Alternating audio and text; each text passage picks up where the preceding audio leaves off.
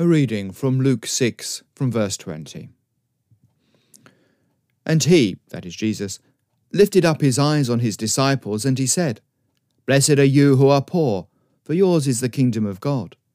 Blessed are you who are hungry now, for you shall be satisfied. Blessed are you who weep now, for you shall laugh. Blessed are you when people hate you, and when they exclude you, and revile you, and spurn your name as evil on account of the Son of Man. Rejoice in that day, and leap for joy, for behold, your reward is great in heaven, for so their fathers did to the prophets. But woe to you who are rich, for you have received your consolation. Woe to you who are full now, for you shall be hungry. Woe to you who laugh now, for you shall mourn and weep. Woe to you when all people speak well of you, for so their fathers did to the false prophets.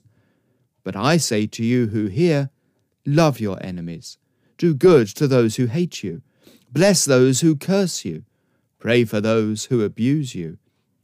To one who strikes you on the cheek, offer the other also, and from one who takes away your cloak, do not withhold your tunic either. Give to everyone who begs from you, and from one who takes away your goods, do not demand them back. And, as you wish that others would do to you, do so to them. There is a widespread view that fundamentally, at its core, what it is to be Christian is simply to be nice. It's all about your behaviour. It's all about how you fit into the wider society about you. It's to be a good chap or a good chapess. Though, therefore, there's a lot of talk about Christian values. Now, Christian values are just things that you do. Christian values are just the way in which you react and interact with other people in wider society. And so Christian values are seen as tolerance and kindness and compassion and things like that. But let's be honest, these things aren't explicitly Christian, because there are plenty of atheists who can be kind and compassionate. We wouldn't want to deny that. And then also, you get this issue. Because if Christianity really is simply about being nice to people and fitting in wider society, you have to ask yourself this question. Why did they kill Jesus in the first place?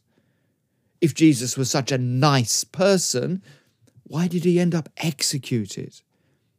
No, there's something more going on. And there's something more going on in this passage as well.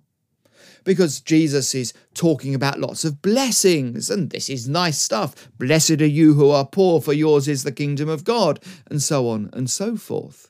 But then there's a troubling piece tucked away in the middle of the passage.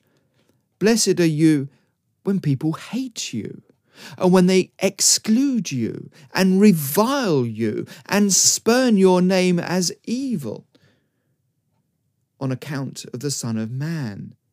Rejoice in that day, and leap for joy, for behold, your reward is great in heaven, for so their fathers did to the prophets.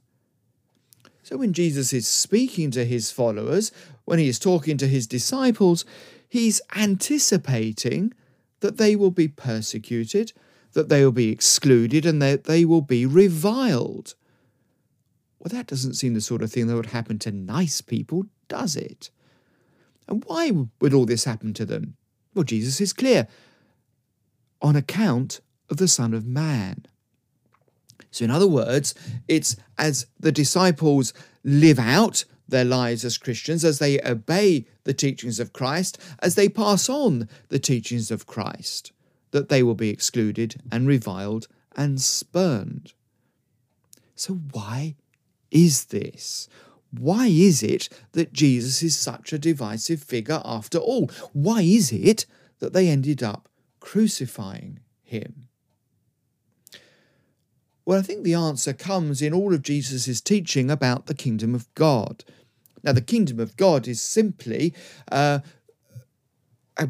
kingdom made up of people who have God as their king. Another way of translating the word kingdom of God would be the reign of God or the rule of God. It's not geographical. It hasn't got boundaries and border guards and things like that. The kingdom of God is simply made up of those who follow God. And sometimes the kingdom of God in the scriptures is contrasted with the kingdom of the world, with the world around us. And so, to put it rather crudely, to put it rather simplistically, we might say that the entire world is made up of two sorts of people. Those who seek to have God as their king, God as the one whom they obey, God as the one whom they follow, and others who don't. And for those who don't, it often means, and this is not trying to denigrate these people, this is just what it is to be human, that they follow their own desires instead. Which means that they look to their own comfort first, that they look to their own well-being first. As I say, that's just what it is to be human. I'm not trying to say that that's in and of itself extraordinarily wrong. That's just human nature. But those who live under the rule of God live in a very different way. Again, look at the end of this passage. If you're struck on the cheek, your human response is to protect yourself, but Jesus says no, offer the other also. If somebody takes away your cloak, your first instinct is to demand it back, but Jesus says no, do not withhold your tunic either. If somebody begs for you, your instinct is to say no, I shall keep my cash. But Jesus says give to everyone. Somebody takes your goods from you, your first instinct is to demand them back. But Jesus says do not demand them back. That we are to act to others as we hope that they would act to us. This is very revolutionary stuff.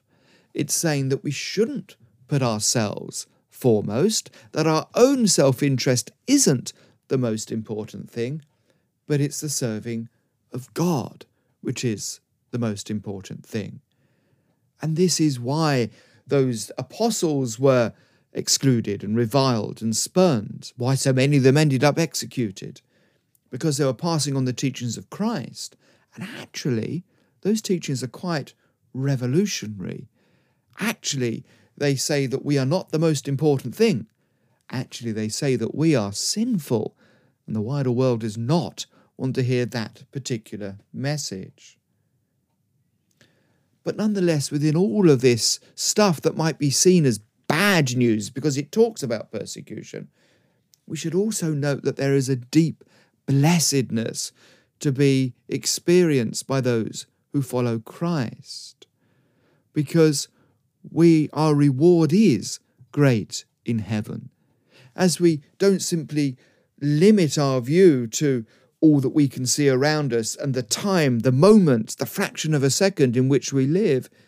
If we widen our view to all eternity, if we simply place ourselves in the great scheme of time as it rolls on forward, as we accept the reality of heaven and the fact that the reality of heaven endures much longer than those 80 years and 10 or even more that we tend to live now.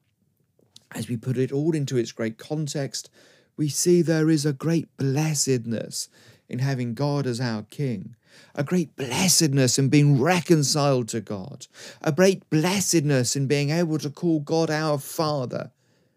It may be that at times people call us names and don't talk to us and rather reject what we have to say.